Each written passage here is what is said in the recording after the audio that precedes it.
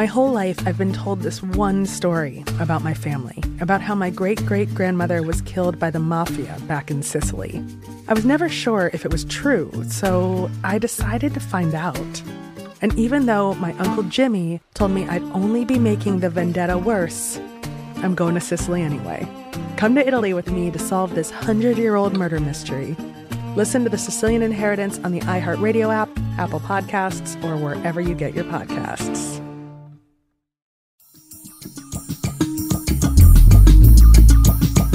We set off on the rally during the day and just driving through towns, waving to people and seeing the sights and seeing rural India. And then it's a grand celebration and a big dance party and dinner. And these things need to be celebrated properly, right? You're doing good, and the people that are there are all wild and crazy characters that are stepping away from their daily life to raise money, to be part of a movement, something creating good in the world.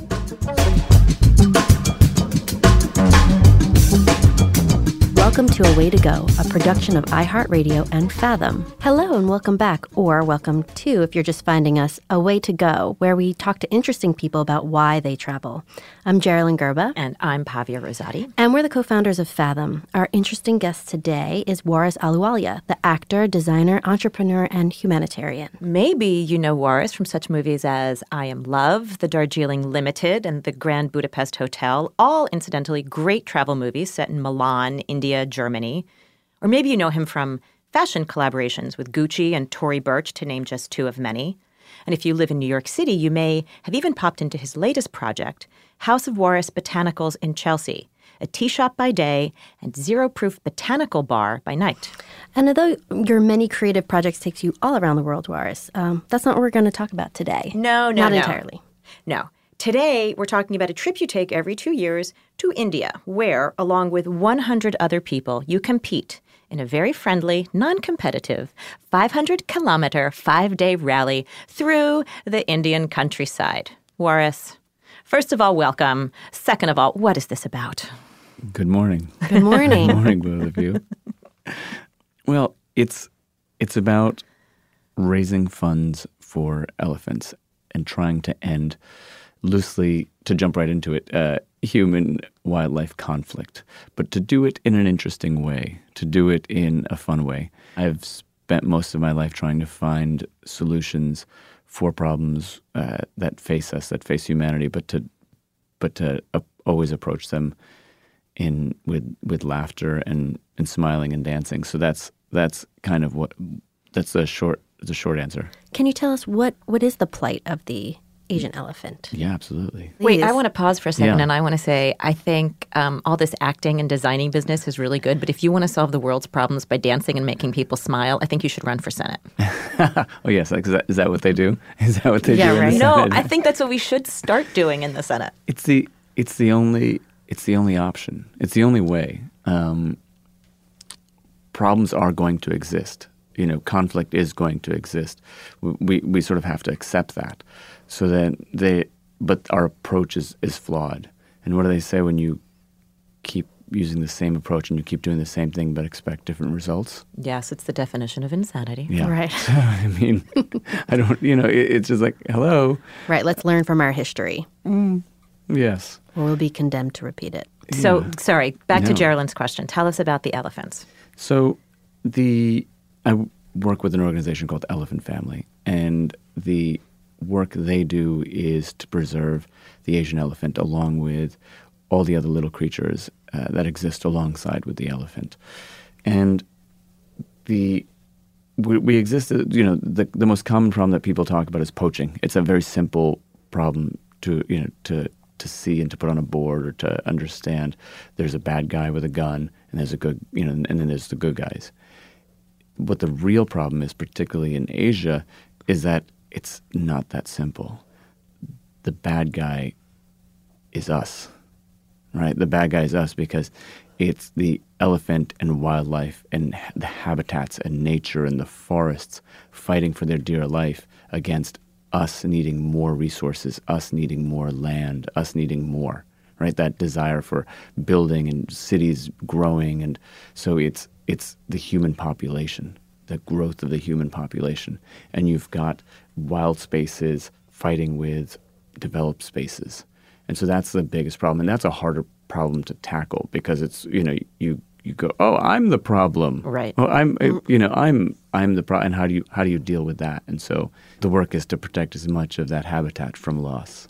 So to summarize what you're saying, it's not just the obvious problems that we think about when we think about the evils when it comes to elephants, but just the very realistic problem of humans and animals are competing for the same space. Exactly. And so this results in elephants trampling on farms and elephants just not being able to do what comes naturally in their migration patterns and things like that. Bingo. So let's pick a region, the Ahluwalia Hills in South India, where you've got tea estates, coffee estates, cardamom growing, black pepper growing, and those were the same routes that the elephants used to take, called elephant corridors, right? Wildlife corridors. And you've got the elephant going on their merry way at night, whatever time it is, it's dark, there's no street lights, and they come across a person, two people. The elephant is as frightened as that person is. Unfortunately, the elephant is bigger. So, when the elephant freaks out, you might get trampled. And then you've got human-wildlife conflict. And then the village retaliates. The village goes after the elephant. Or, perhaps the elephant's eaten your crops, so that, gone through your little village. You've settled your village on an elephant corridor. So no one's really wrong, because you need land, you need space, so it's difficult because there's no real, it's not as clear, it's not as black and white, and so that's what happens. And one of the projects, and we'll get to the race. One of the projects that got funded from the first race where we raised, and I keep saying race, and it's not a race, and I got to keep reminding people, and by people I mean myself. Right. It's a rally. It's a friendly rally that turns fiercely competitive. Fiercely competitive the last 1 hour, and it cannot happen again. But there's a conservationist down south who uses a very simple system, an SMS system, to warn people around the town, around the city of elephants. So if you spot an elephant, you just say, there's an elephant here. And it's changed the lives of over 70,000 people in those communities. And it's decreased elephant-human conflict. And is that one of the projects that the organization you work for has helped fund? Yes. Okay. Yeah. Okay, so they're doing different projects and taking different measures to basically act as a mediator between people and the elephants. Yeah, looking for projects that are also community driven, that also come from the bottom up, that involve the community versus just, here's your problem, we're going to come fix it. It's more like it's solutions that are coming from within the community, conservationists within that work there, that work within that space, and that involve the community. Another one of the projects we funded was moving a village that had settled in an elephant corridor. And so imagine every night an elephant walking through your little Main Street, and that very little Main Street, and doing a lot of damage, doing a lot of damage, and breaking the hut where you store your rice wine. Elephants love rice wine. They're not dummies, those elephants. They're not dummies, and so they eat your crops, and it's not a big farm. It's just basically crops for yourself and your family and the community, and so they eat your crops. Your children are in danger.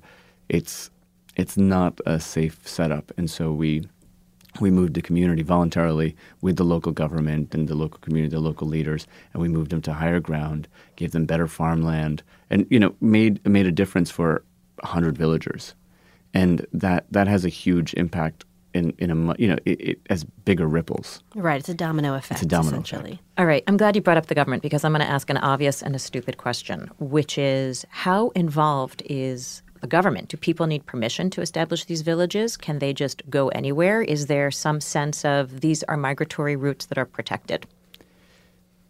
People generally can see, it seems they set up villages anywhere, and villages start to grow.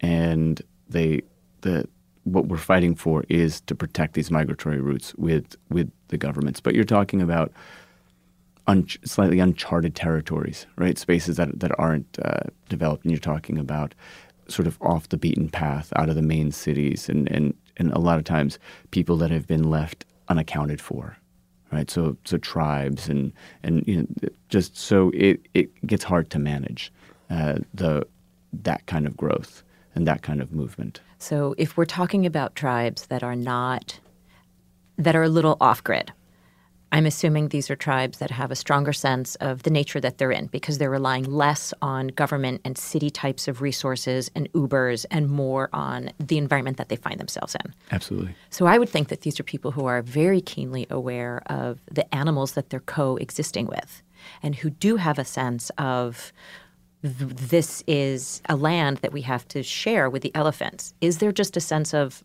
but we take priority because we're humans and we need to be here? It's the human existence. They also just need land. They need a home. And so they are connected, but that's where that gray area where there's really, hard to say who they're not. They're just trying to exist. They're just trying to live. They're just trying to raise their families. And that's, so how do you call them? How do you say they're the bad guys? Right. It's complicated because it's we very don't really complicated. have. Well, yeah, to a certain extent, these groups of people perhaps are in the same position as the elephants in which they're getting squeezed out. They're being pushed to the fringes, and they're competing, as you said, for the space. Yeah.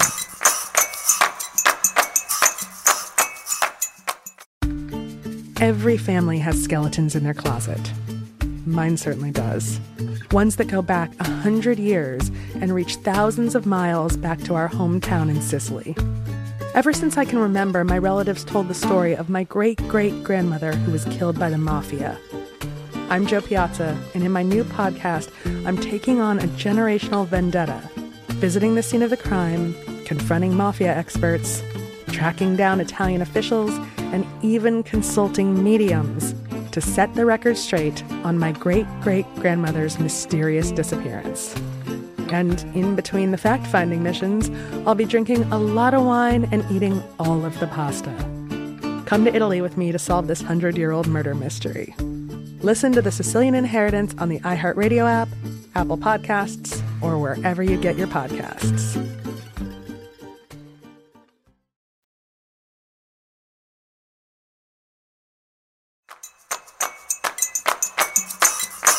Let's go back to the rally. Yes. So the rally, Elephant Family, was founded by Mark Shand, the late Mark Shand, the brother of the Duchess of Cornwall, Camilla, if we're keeping track of these things and watching The Crown obsessively, who was a great humanitarian and conservationist who dedicated a lot of his life to protecting the elephants. The race was inspired in part by his book, Travels on My Elephant, which told the story of his adventures with Tara, the elephant who he rescued from the city street and brought to safety. He did indeed, and that's what gave birth to this race, now called Travels to My Elephant. Rally. Paint the picture for us. What happens? We set off from London. That's where Elephant Family is based. And we head to, the first time was Madhya Pradesh, so the rural Madhya Pradesh in sort of middle of India. The second race was in Rajasthan, and we went from Jodhpur to Jaipur.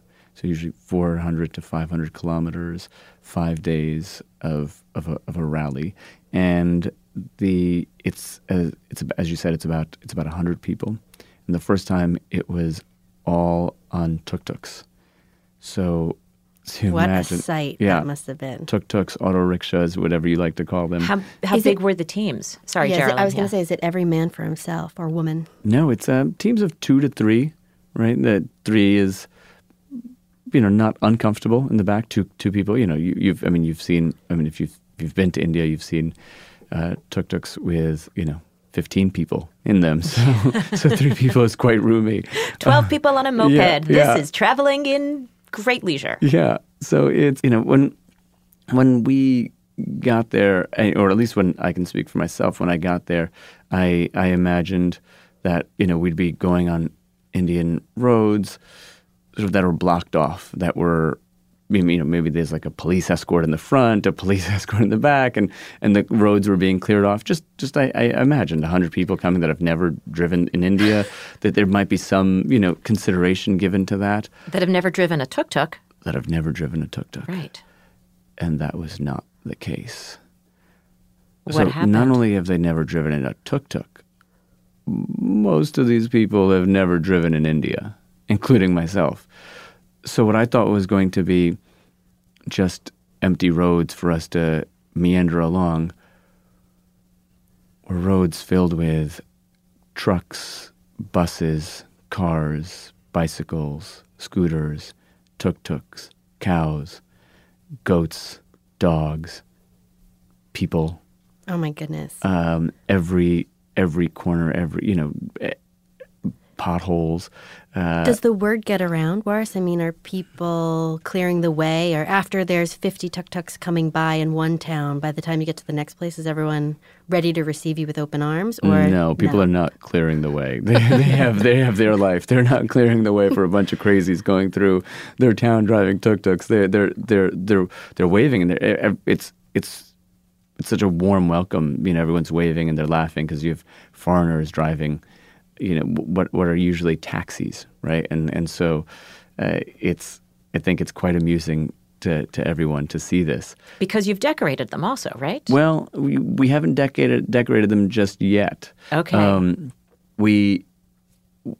of the stops along the way, in the first race, we stopped in a small town, in a very small town. I think 2 streets or three main streets, and we were given the task or the challenge of decorating our tuk-tuks. And then at lunch, there was a jury selected that was going to pick the best designed tuk-tuks. And so we were given the challenge. We had an hour to go run around through this town to buy, to buy so things, much fun. decorations. And it was really fun. I had a feeling that everyone was going to go all colorful, right? Get as much shiny. It's India. Pink. Sequins. As much of the shiny stuff as possible. My teammate needed a backpack or something, so we stopped in a backpack store. He'd forgotten a backpack or needed another backpack. And on the floor of the shop was burlap, right, covering the floor. And so I had an idea, and I asked the shopkeeper, like, do you have more of this burlap? And his father says, not here, but we have it at home. And so I said, how far is home? Could we purchase some burlap from you? And he went home. He jumped on his Tuk-tuk? his scooter. He jumped on his scooter and ran home and picked up some burlap for us. And we decorated our tuk-tuk in burlap, in brush from the street, like covered the whole thing with brush, tied down, but just basically off the side of the roads. You did a whole camo theme. It did a whole camo theme. Did like an eco theme. Right, like a little decoy, like a moving decoy. Like those duck decoys. Where Yeah. So it was a zero waste theme, right? It was just took what was there already. What was it was a reuse that burlap was used for shipping or something, and so we just reused it and took brush from the side of the road. I think we won most eco. I remember at the flag off, I remember everyone's excited, everyone's revving their engines, and we're somewhere in the middle or just before the middle, and everyone's revving their engines, then flags going off and flags waving, and then everyone starts taking off, and we're like,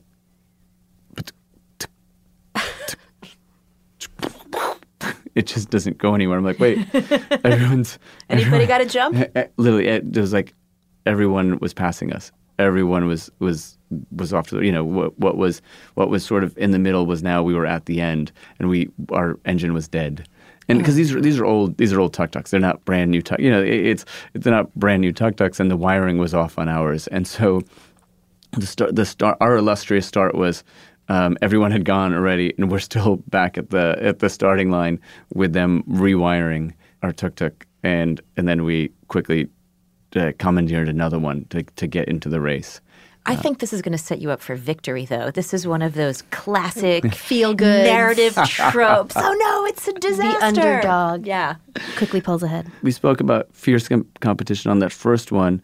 I don't think that we definitely didn't come in first, although there is no first. That's the important thing to always remember. There is no first, but we didn't come in, and then the second time around we made sure we came in first, even though there was no first, because the team that did come in first talked about it all year long. And so we sort of we have to put an end to that. You got to squash it. We got to squash that. We got to squash that. We will come in first. The project ended up raising more than $1 million, right? So the teams who were there, you need to pay money in order to participate, and then everybody, I think I read, was reading, has to raise about $15,000 in order to participate in this. I think it's 15,000 pounds. Pounds, which is, well, depending on the year, it's yes, good or bad. Good or bad. It was better a couple of years ago. This happens every other year. Yeah. The next one is happening in fall of 2020. Can anybody get involved? Have the invitations for the 100 people gone out? Well, the invitations have gone out for, we'd like to invite, people that have raced previously.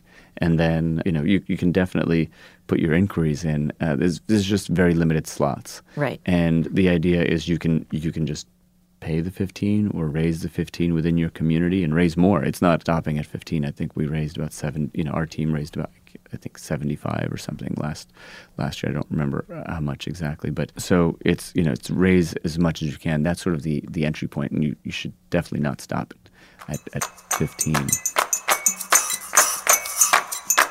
After you do your driving for the day, what happens in the evenings, or what happens in the breaking points? Can you take us through what a day looks like on the route? Absolutely. I have to say this is the most fun I've had in any of my trips in all my time. And I've been to all corners of the world, to every party and every I've been around, and you can say that with pride. We're on a travel podcast. It's fine. It's fine. I've been around. I've had the good fortune of having been around, and there's something about where this is what it comes down to, where you're doing good. You're doing good, and that's underlining everything you're doing. That is the basis of why you're there, your purpose, and so it's a grand celebration of life, right? The reality is, yes, elephants are dying, but so are we, right? We're all dying. You just have to choose how you're going to go through life. Are you going to go through with that in your mind, that we're dying and suffering through that, or we're dying? It's time to dance anyway. Yeah, it's time to dance and smile and laugh, and so it's we set off on the rally and during the day, and just driving through towns, waving to people, and seeing the sights and seeing rural India. And as someone who was born in India, I'm seeing parts of India that I had never seen before and never expected to be driving on those roads. That was never on my to-do list, drive in India. That is not a good idea. That is not a good idea. And so, but you're driving through India, and then we get to the evening, and it's at a wonderful hotel along the way, and 2 of the nights it's at a tented city that gets built in the middle of nowhere, and then it's a grand celebration, a big dance party and dinner, and these things need to be celebrated properly, right? You're doing good, and the people that are there are all wild and crazy characters that need to be celebrated, that are taking part of this, that are stepping away from their daily life to raise money, to be part of a movement, something creating good in the world. So the more you do that, the more you should celebrate. That's so nice. I had a girlfriend who did this a couple of years back, and I remember kind of coming in on Instagram somewhere in the middle of the rally and thinking, this looks insane, like so much fun. She was on the back of a scooter, I think, at this point, and there was a lot of tabletop dancing and maybe pillows in the desert, that kind of vibe. It's fun. And it looked extremely expensive. So the organization is undertaking the role of setting this all up and paying for it with some of the funds that you guys are raising, or are people donating, or communities? So we have sponsors. I have a long relationship with the Luxury Collection, and so we brought them on as a sponsor, and so the hotels in India were our stops. And we did a big launch party in London, and so they underwrote a lot of that. And so we definitely, if you're sitting there and you do marketing for a company, that's one way you can help. We need sponsors. My goal is always to have as much of this underwritten, so as much of the money raised can go towards project. And so the money that everyone commits to raising, that you pay for your own flights, you pay for your, it's everything is covered. So I think that's definitely a big way to get awesome. costs covered. So then once you go, you're along for the ride. You don't have to think about taking out your wallet or changing rupees or unless you want to buy something Right. along the way. There's a great, as you can imagine, camaraderie. I mean, it is madness. And the second time, it was not just tuk-tuks. We had jeeps and old ambassadors and motorcycles along the way. And so the vehicles changed and the scene changed. As I said, it was from Jodhpur to Jaipur, and it was, the things that running out of gas along the way, and or just stopping because there's 200 goats along on the road, and you can't go. You can't go. It is it's an exercise in patience and vigilance. Like you cannot look away from the road for 1 second. You can't. When I've driven in India, the first time that I did this, I was driven in India. No, when I was in a car Okay. in India. I would drive in India, though. I was amazed by the chaos that you talk about. Also, the fact that the driver I got to be very friendly with the driver, and he said, "In America, you're always looking behind you when you drive." He said, "I don't understand that. Why? What do you care about what's happening behind you? Look in front of you, and then you react to what's happening in front of you." And all this obsession with signaling, I'm turning. He said, you should just react to what's in front of you. And I thought, that's a metaphor for life. But the other thing that I thought was really fascinating was, again, the cars on the road, cows on the road, on the highways, right? The equivalent of, in New York, 495, and just cows in the middle of the road. And then I realized everybody is making room for everyone else. And everyone is finding their path. And kind of the way water will flow through and find its way, I felt for me, in India, I was like, everybody is making room for each other. That's a beautiful way to look at it. And yeah, they are just looking forward. It's chaos. And I think that's just a beautiful metaphor in terms of what we're trying to do with the conservation efforts, right? Trying to find a space for both wildlife and humans. This isn't just about protecting elephants because, on a whim, or we need wildlife. We need those green spaces. Otherwise we will be living, the whole world will just be covered in concrete. And that's the beginning of the end for us. Did you encounter any elephants on the rally? Oh yeah, the Jaipur to Jodhpur one, because that's a little bit more built up, but definitely, the first one we rode to Tara in Kipling Camp, and so that was quite magical. And I think this next one we're going to encounter more. And you can wave to them and say, "We're here for you, buddy." Yeah, we're going to help you out. Can we talk about your product line for of course. a bit? Is there a tie-in to this particular conservation effort with what you are doing with House of Waris? Yeah, we're currently in conversation with tea estates, some of the largest tea estates and the largest tea growing companies in India, to start to convert their estates to elephant-friendly estates, right? So that they're taking the steps and the precautions to protect the elephants that walk through their estates. And it's a long process. You have to get certified. There's one university, there's a kite mark that, elephant-friendly. So we've embarked on that journey and trying to get elephant-friendly tea, more elephant-friendly tea on the market. So stay tuned on that one. Can you talk about the transition for House of Waris, which you founded more than a decade ago as a jewelry company, and now it's a tea company? In my mind, my process is exactly the same. I started House of Waris over a decade ago, and in my mind, it wasn't a jewelry company. It was a way to explore craft and artisans and objects made by hand. It was a celebration of that part of humanity, that skill set of things made by hand and what it takes, the idea of slow fashion, the idea of, our chains made a day to make. We would start with a piece of gold and then turn it into a wire and then turn that into loops as single chains. I think we made 2 or 3 chains a day. It was just a very laborious process, but this idea of slowing down, right? And whenever we spoke about the jewelry back then, it was always about that. It was always about the artisan, the craft, and slowing down, and the beauty of the objects that live in forever. And then when we decided to move into a different space, away from fashion and away from jewelry, that was primarily because I had a slight philosophical disconnect in my work in conservation and then going to see diamond mines. This idea of creating more, not just more taking from the land, but this creating more desire for material goods. That didn't appeal to me, and so I thought about what other because I do like products. Because I believe that the way we communicate and the way we understand things today is through being a consumer. Is through shopping. Like I could write a book, but that's there and it's gone. And then but if you have a consistent product that people can relate to, and I thought about that, the idea that we embarked on and set forth when we started the jewelry about slowing down.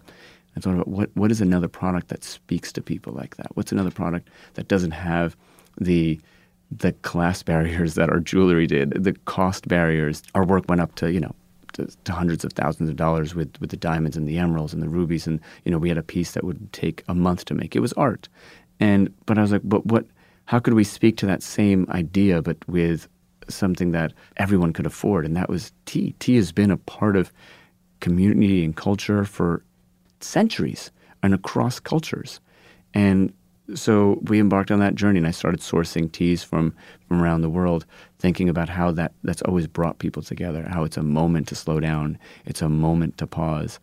And that was a great start. And then I thought we're just taking a moment to pause is nice, but we no longer have the luxury of that's enough. We're facing a crisis. Humanity's facing a crisis, and particularly us in America, or even in the world. And that there's no other way to put it than it's stress. The UN calls the stress the 21st century epidemic. 70 to 90% of doctors' visits are due to stress. 110 million people die every year due to stress, directly related to stress. And so I wanted to go further, and so I looked at tea, and I looked at what that was, and I looked at how people drank and how people used it, and I came upon that before there was tea, before it was just tea leaves, other cultures have been brewing and steeping plants and herbs and working with herbs for centuries. It's existed across all cultures. And so we expanded our view and our vision and our world to no longer just be tea. And so the company's called House of Waris Botanicals. It's about plants. It's about things that come from the earth that can heal us, like from the earth for the world, right? And so we put a team of herbalists together and started creating blends that are functional, that are more functional than all tea and water is functional, but that use adaptogens, herbs that are a classification of herbs that help us fight external stressors and help bring our body back to balance. And so that's been an incredible journey about thinking about what we need as humanity to survive our time here on the planet, and not just survive but be better. What I love about this sentiment is that even though it's a consumer good that you're making, and I also love products too, this is like the KonMari problem. It's like so many things bring me so much joy. But it's really more of an experience that you want to help people have. And I think that's really nice. And I love that it's an accessible price point. And Pavi and I are always talking about how at Fathom we want travel to be accessible to everyone. And we really want it to be a gathering place for people who care about experiences over things for the most part. So Waris, we have noted that you are a world traveler and have been all over the world. So we are going to do a little speed round of travel favorites for you. Don't overly think this. Rapid fire. Favorite cities? Rome. Where do you go to chill out? Home. Things you never travel without. A cashmere scarf. A DIY person or a have-it-done-for-you person? Both. In-flight relaxation regime. Watch as many movies as I can before I fall asleep. Me too. They're always the bad movies too. The worst. Hustlers I watched on the plane home the other night. You don't have to admit that out loud. Places you can't believe you haven't been. Namibia, in more parts of Africa, the Skeleton Coast, the Emerald Coast, just more in Africa. Vietnam, more. Cambodia. Where are you going next? Next is London. Not Cambodia or the Skeleton Coast, but London. Just coming back from L.A. and now London in a day. You stopped in New York City for a pit stop and just a shower. Yeah, exactly. The best showers in New York. We do have good water here. Tell us and tell all of our listeners where we can find you and how they can support Elephant Family. Well, Elephant Family you can find on their website, elephantfamily.org. They're open to people giving them money, I'm guessing, as a charity. They're very open to people giving them money. That's how I found them. And so they're very open to receiving donations. And you can find us if you're in the city at 463 West 24th Street. That's the tea house that we just opened about 2 weeks ago. And if you can't wait to, if you're not in the city and can't wait till you're coming to city, you can find our blends online at houseofwaris.com. Do you have a favorite blend? I know they're all your children, but do you have a favorite blend that you could never run out of? They're favorite blends for different times of the day. So we made one called Sweet Clarity, and that's like my favorite one for the morning and afternoon. It's a it's a very smoky taste. And then for like later in the evening, instead of a cocktail, we cold brew and make zero proof cocktails. And so Love Conquers All is an amazing one. It's got saffron and hibiscus and rose and cinnamon and Damiana Shatavar, and I could go on, but a few other ingredients. But yeah, those two would be my favorites. I want to have a tea date. Can I have a tea date? Please come. Please come to the tea house. We will come to the tea house and encourage everyone else to do so as well. Listen, it is always so interesting to hear you talk and so great. I wasn't kidding about the Senate campaign. I think your taglines should be, may as well dance and love conquers all.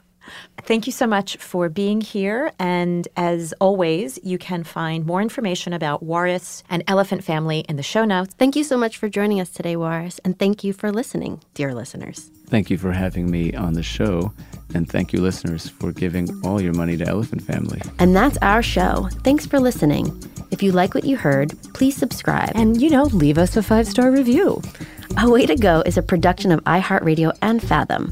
You can find the details we talked about in the show notes and on our website, fathomaway.com. Don't forget to sign up for our newsletter when you're there. You can get in touch with us anytime at podcast@fathomaway.com and follow us on all social media at @fathomwaytogo. Please tag your best travel photos, #travelwithfathom.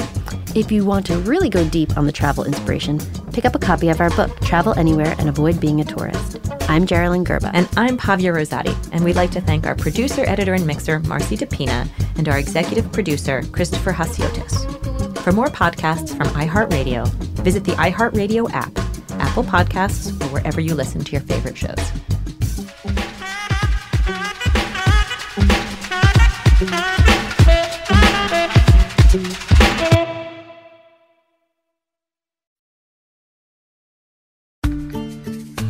Every family has an origin story, one passed down through the generations. Mine happens to be a mystery involving my great-great-grandmother left behind in Sicily. I'm Jo Piazza, and my new podcast will transport you to the gorgeous island of Sicily as I trace my roots back through a whodunit for the ages. Listen to The Sicilian Inheritance on the iHeartRadio app, Apple Podcasts, or wherever you get your podcasts.